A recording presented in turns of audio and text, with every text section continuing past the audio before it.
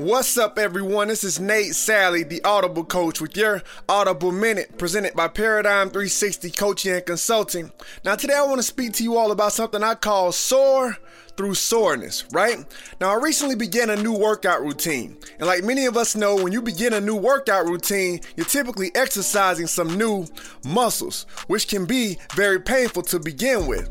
Now, how many of us can relate to this? With the new year, it typically brings new strategies, new responsibilities, and new challenges, which all tend to have pretty painful starts. But much like a new workout routine, the best way to treat the initial pain of change is to fight through it and return for more the next day. When we do so, we begin to reach new levels as we soar through the soreness and approach success. Once again, this is Nate Sally, the Audible coach. Thank you for your time, and don't forget, be encouraged.